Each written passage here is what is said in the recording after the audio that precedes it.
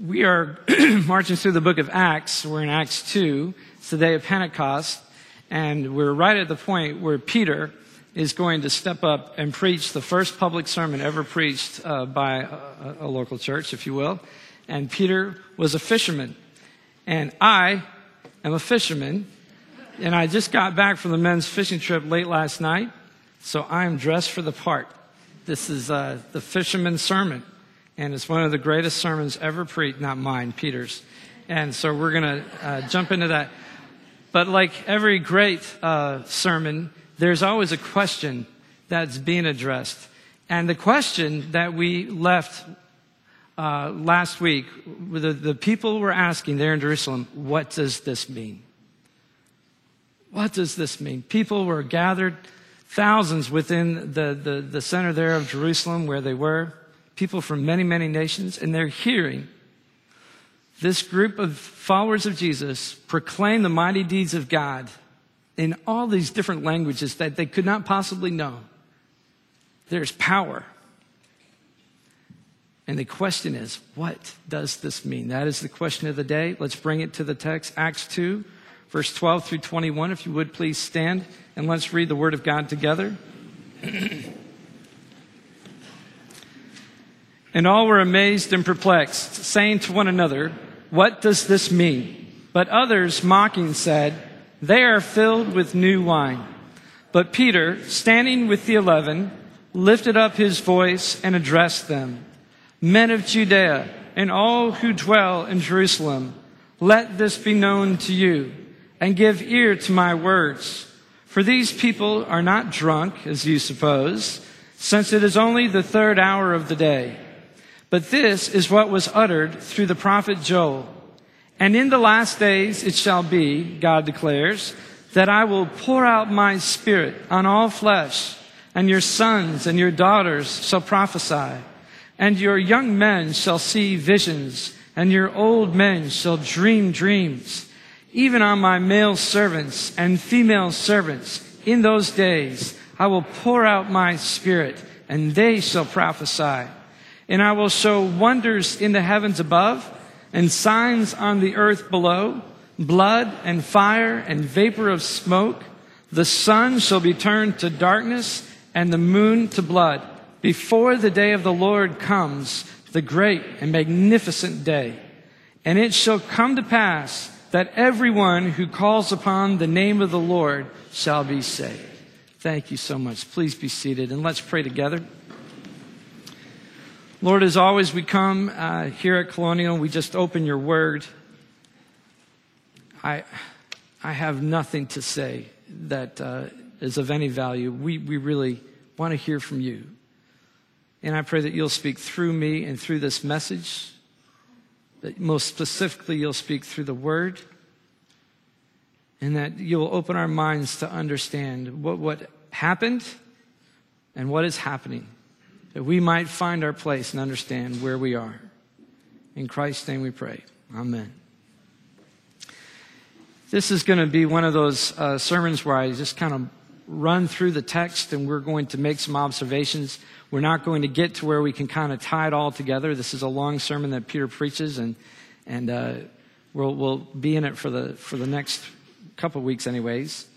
So I want to take some time and at least help you to understand what Peter's dealing with here. You know, whenever the Holy Spirit moves through the church, in any way that there's power, there's always going to be two groups of people. There's going to be two really significant responses, and you can count on this, and we see it in the text.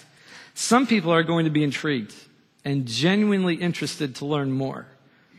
You know, these people, when they see Jesus followers proclaiming truth with boldness and conviction, when they experience mercy and generosity in the name of Christ, when the church shows up in the midst of their crisis, you know, if it's disaster relief or their loved one is sick or dying or whatnot, they will ask the question that we hear in the text today. What does this mean? Why would you pray for me? Why would you show up with a meal? Why? What does this mean? And as believers, we love when people ask the question, what does this mean? It gives us an opportunity to share the gospel and tell them about Jesus and the forgiveness of sins and the one who is our hope. But you know what? There's always going to be another group of people. And we see it in the text, those people who respond to the witness of the church with skepticism and mockery. Here in verse 13, their response is noted. They, those crazy Jesus freaks, are drunk on new wine.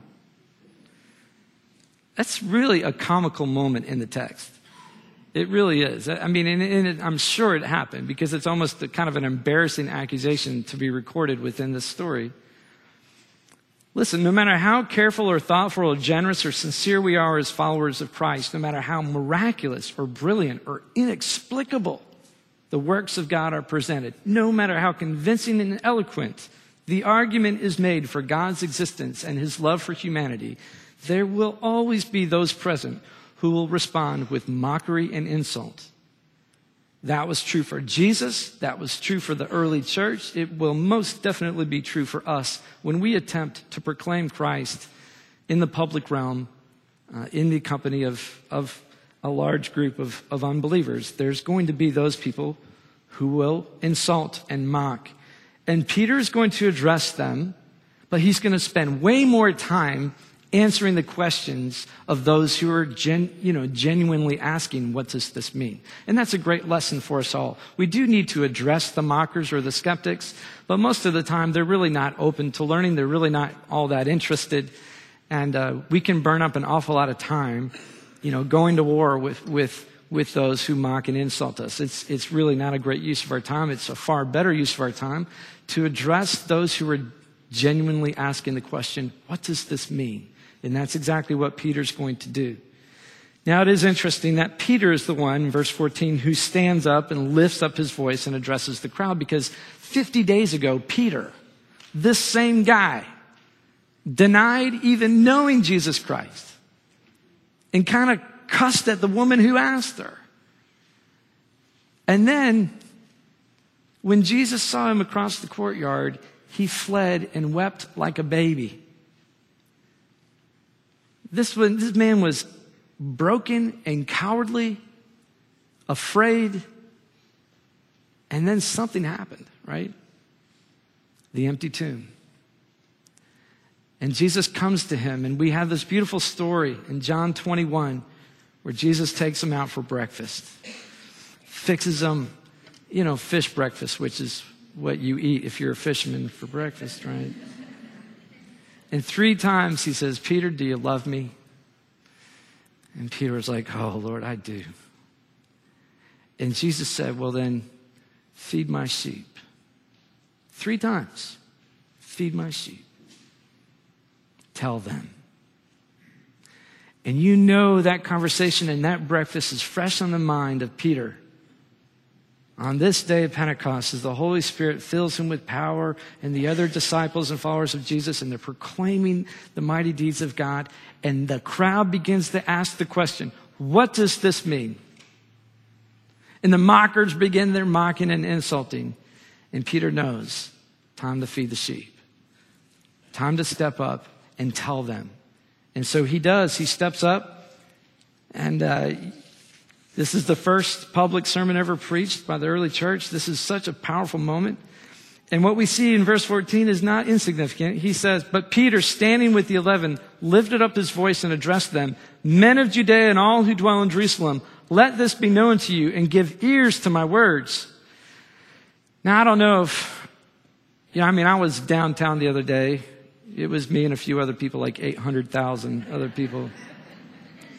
And I was tempted, to step up on a high place and say, give me your ears. I want to tell you about Jesus. And just to see how that would go. But in this world in which Peter lived, in the ancient community, people learn by hearing far more than they learn by reading. And so it was not uncommon that an orator would step up and declare, lend me your ears. You've heard people say that kind of thing in skits or plays or different. That was actually the way it was. They learned by hearing the news of the day, what was happening around the world. Travelers would come, orators would stand in the public square, and they would demand to be heard. So we actually can assume that this very large crowd in Jerusalem would quickly assemble, and they would actually give ear to Peter with curiosity and respect, because that was the norm in the ancient world. Now, demanding an audience in the 21st century is a bit trickier. In fact, we actually can't even demand an audience, can we? I can't go out there to the Royal Stadium or some large public venue and say, I demand that you hear what I have to say. Instead, in the 21st century, we have to earn an audience, don't we?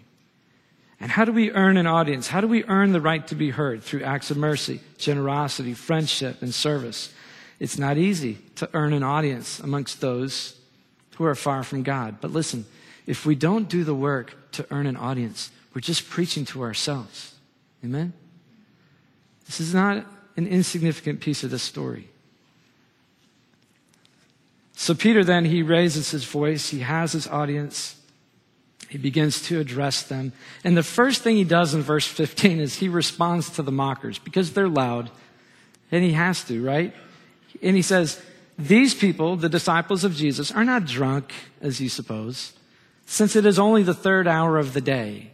Now, in the ancient world, in the Jewish world anyways, they mark time by the amount of daylight. So we're assuming, if the sun rises around 6, that this is about 9 o'clock in the morning. And that would be the traditional hour of prayer.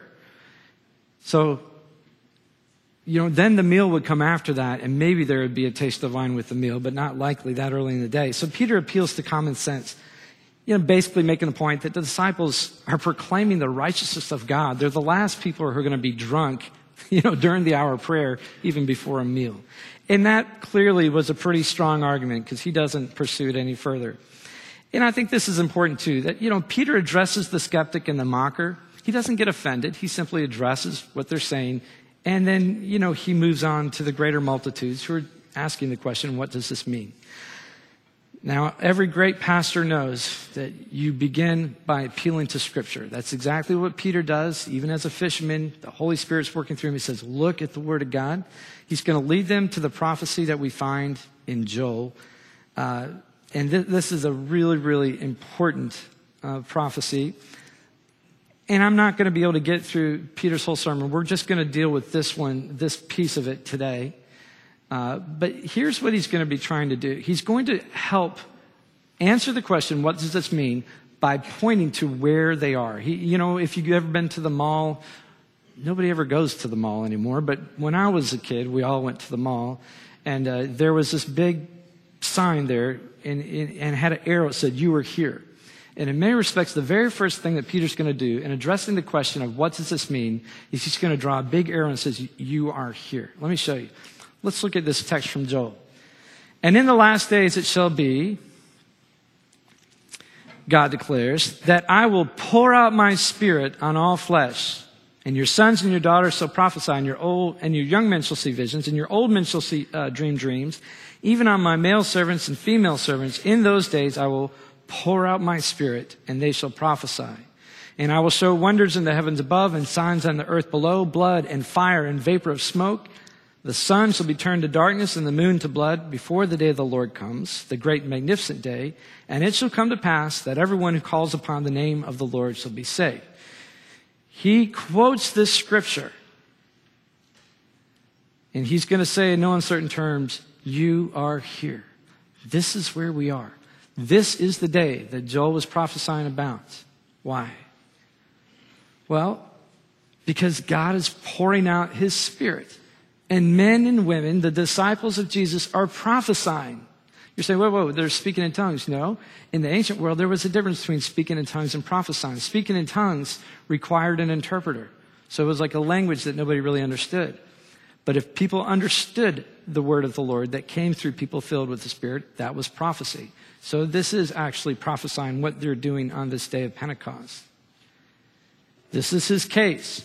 This prophecy has come to pass, and at least the beginning of the last days has come with the outpouring of the Holy Spirit of God in power. More signs and wonders are to come.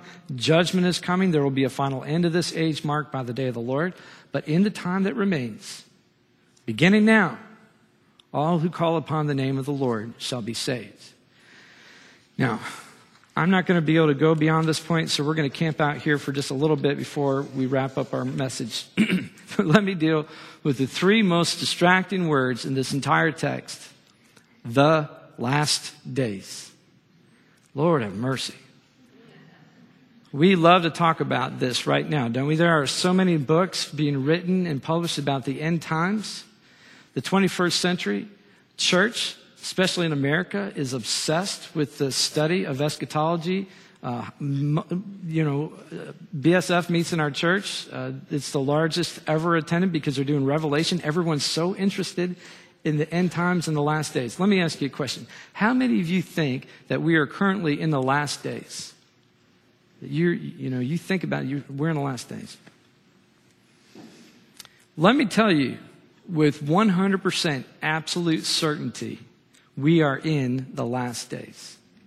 Now let me tell you why. I don't tell you that because of what's happening in Israel or Iran. I don't tell you that based upon, any number of books written by people who are saying that Christ is going to return in our lifetime. This is a simple observation made from the text. And this is so important, so let's deal with it so we can find some common ground and we can move ahead into Peter's passage and message. First of all, according to the text, the last days begin on the day of Pentecost. The last days begin on the day of Pentecost. Everything from Pentecost until the second coming of Christ, that whole period is called the last days. Now, you may be like, whoa. I thought there was going to be like blood moons and all these kind of different things happening. Let me explain something to you. When we look at the Bible, it gives us what we call a biblical worldview. And the biblical worldview of history is not cyclical, it's linear. It has beginning and it has an end. And like any great narrative, it has chapters. And you really could develop 6 chapters generally out of, and I just made these for you. I mean, there's no chapter 1, chapter 2 in terms of the narrative, but you can read this. If you read the Bible, you have the creation, the fall, God revealing himself to Israel. Then you have Jesus. Jesus enters in. He's got his own chapter. And it's his birth, his life, his death, his resurrection and ascension. And then you have the last days marked by the outpouring of God's Holy Spirit. And then you have the day of the Lord when he comes again. And that'll introduce the new age. This is the narrative of the Bible. This is the biblical worldview of history. And so when we talk about the last days, it's introduced when? According to the prophet Joel and according to Peter, and this is why he's quoting this scripture right now in Jerusalem, it starts now. It starts with the outpouring of the Holy Spirit. That word outpouring is literally like a massive deluge of rain upon dry and thirsty ground. Whenever in history did that happen? It happened this day. It is the chapter. Turn the page. It starts now. The last days begin on Pentecost. You're saying, I don't know. I've read a lot of books from other people who, listen, eschatology is one of those deals where everybody has an opinion. I'm just telling you what the Bible says. All right? You're saying, well, it says a lot. Well, okay. Let's look at the Apostle Paul. Apostle Paul, one of the most famous passages read by everyone who's like to talk about how terrible things are now compared to what they used to be, and now the scriptures are coming to pass. Listen to what Paul says. 2 Timothy 3, 1 through 5. But understand this, that in the last days there will come times of difficulty. For people will be lovers of self, lovers of money, proud, arrogant, abusive, disobedient to their parents, ungrateful, unholy, heartless, unappeasable, slanderous, without self-control, brutal, not loving good, treacherous, reckless, swollen with conceit, lovers of pleasure rather than lovers of God, having the appearance of godliness but denying its power. You're like, yes! That describes it. We are in the last days. I agree with you. But then look what Paul says next. Avoid such people. He's writing to Timothy. Timothy is pastoring the church in Ephesus. He's not saying these last days are going to come, but you're not going to see it's going to come like 2,000 years from now. It's going to get bad. You think it's bad now. It's going to be really bad. Those are going to be the last days. He's saying, no, the last days are now. These people are here now. This is happening in your church. It's happening in your community. Don't get wrapped up with that.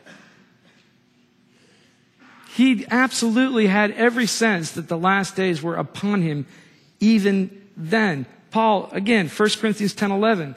He's acknowledging all the lessons learned from their history as the Jewish people, and he writes, now these things happened to them as an example, but they were written down for our instruction, on whom the end of the age has come.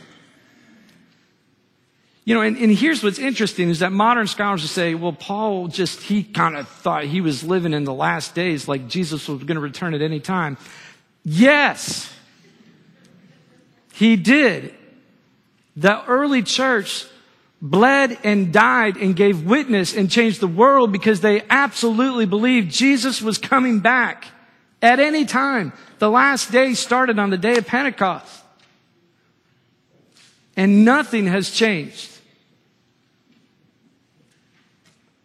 How about 2 Peter 3 and 4? Knowing this, first of all, that scoffers will come in the last days with scoffing, following their own sinful desires. They will say, where is the promise of his coming? For ever since the Father fell asleep, all things are continuing as they were from the beginning of creation. Listen, he's not writing to the church 2,000 plus years later. He's quoting his opponents, and he's equipping the first century church to deal with the fact that people thought he was maybe coming back a week or two or a month or a year or a couple of years after he ascended. And now they're being mocked. They're being scoffed, saying, oh, he ain't coming back. He's gone. He's dead. Nothing's changed. In fact, they're making a point that their understanding of history is cyclical. Nothing's changed. It just goes around. All life is a circle.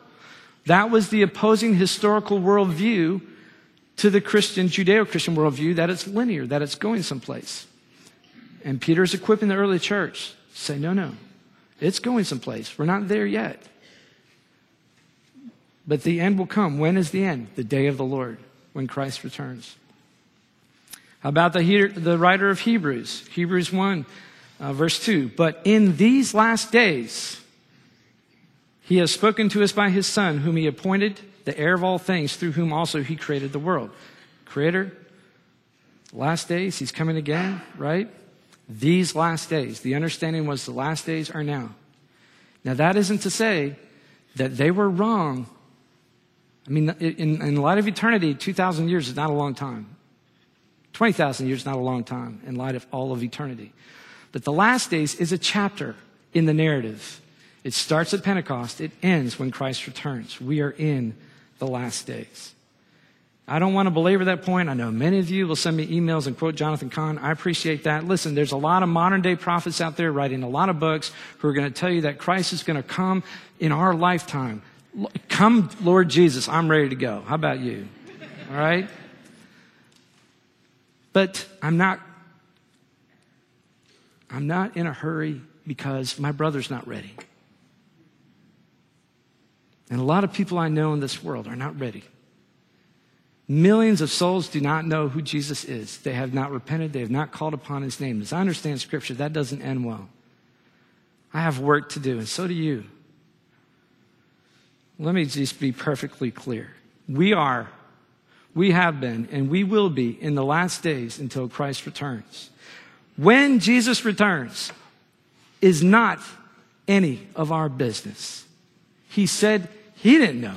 He said it's not for us to know. The disciples wanted to sit around and stare in heaven and wait for him to come back. He sent angels to say, get on your way. You have work to do. He said, be ready. The master's going to come back in an hour that you can't possibly know. And he better find his servants at work. I mean, we dealt with that passage in Luke. It's a sobering message of don't stand around and be content that you're saved and wait for heaven. Don't stand around and try to figure out the times and the seasons. This is the harvest time. He said the fields are ripe for harvest. Pray that the Lord of harvest sends workers. That's us. We have work to do. What we are to do in the last days is the unique, clear testimony and witness and instruction that we find in the New Testament. And it's just what it was. It remains simply this. We call people to repentance to proclaim the gospel of Jesus Christ. We are to be his witnesses where we are and to make him known to the ends of the earth. We are to make disciples and teach people to obey everything that Christ commanded us. We are to care for orphans and widows and demonstrate our love for Jesus by the way that we love and stand in the gap for those who are oppressed, those who are hungry, thirsty, the incarcerated, the lonely, and the afflicted. We are to pray constantly. We are to sing with praise, with joy to our Father in worship. And we are to be thankful in all circumstances. I mean, that is instruction from God through the Word for how we are to live in these last days. I want to urge you to stop wasting your time trying to figure out the end times and when Christ is going to return. And all, it's addictive, but it does not bear fruit. May we not be that church who is so distracted with eschatology and what might come and what all the signs and wonders and all these kind of things that we ignore the people who live right next to us, the people we go to school with, the people we work with. We have been saved to serve. We have been saved to bear witness to the gospel in these last days until he comes again. And I hope that we will make the most of the time. Listen, you are here. Big yellow arrow. This is it.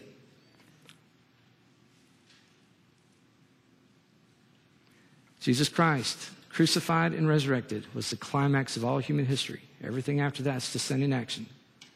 It's the harvest season. And then he's coming back. Amen? Let's pray. Lord, I pray that we will be faithful in these last days. You have not sent us out into the harvest fields powerless. You have sent your Holy Spirit upon us. As we call upon the name of Christ in repentance, you have given us power and gifts that we might make the gospel known, that we might serve and earn an audience with people who are far from you, that the harvest would be plentiful.